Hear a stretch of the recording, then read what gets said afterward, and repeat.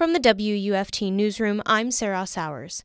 As what is left of Hurricane Ian moves northward, Governor Ron DeSantis said Central Florida is expected to receive unprecedented flooding.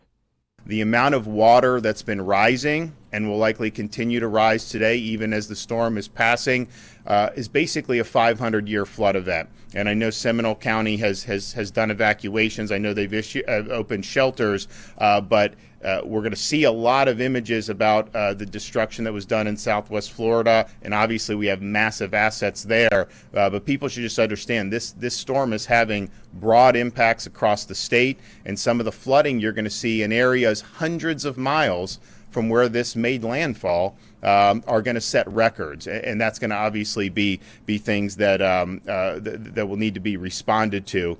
The governor said 9 counties have received federal emergency funding from the President of the United States so far. Individuals in Charlotte, Collier, Lee, DeSoto, Manatee, Sarasota, Hardee, Hillsborough, and Pinellas counties can apply for FEMA help now.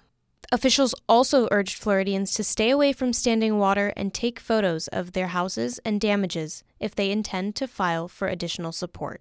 For information regarding ways to help Hurricane Ian victims and places to donate for support, visit WUFT.org.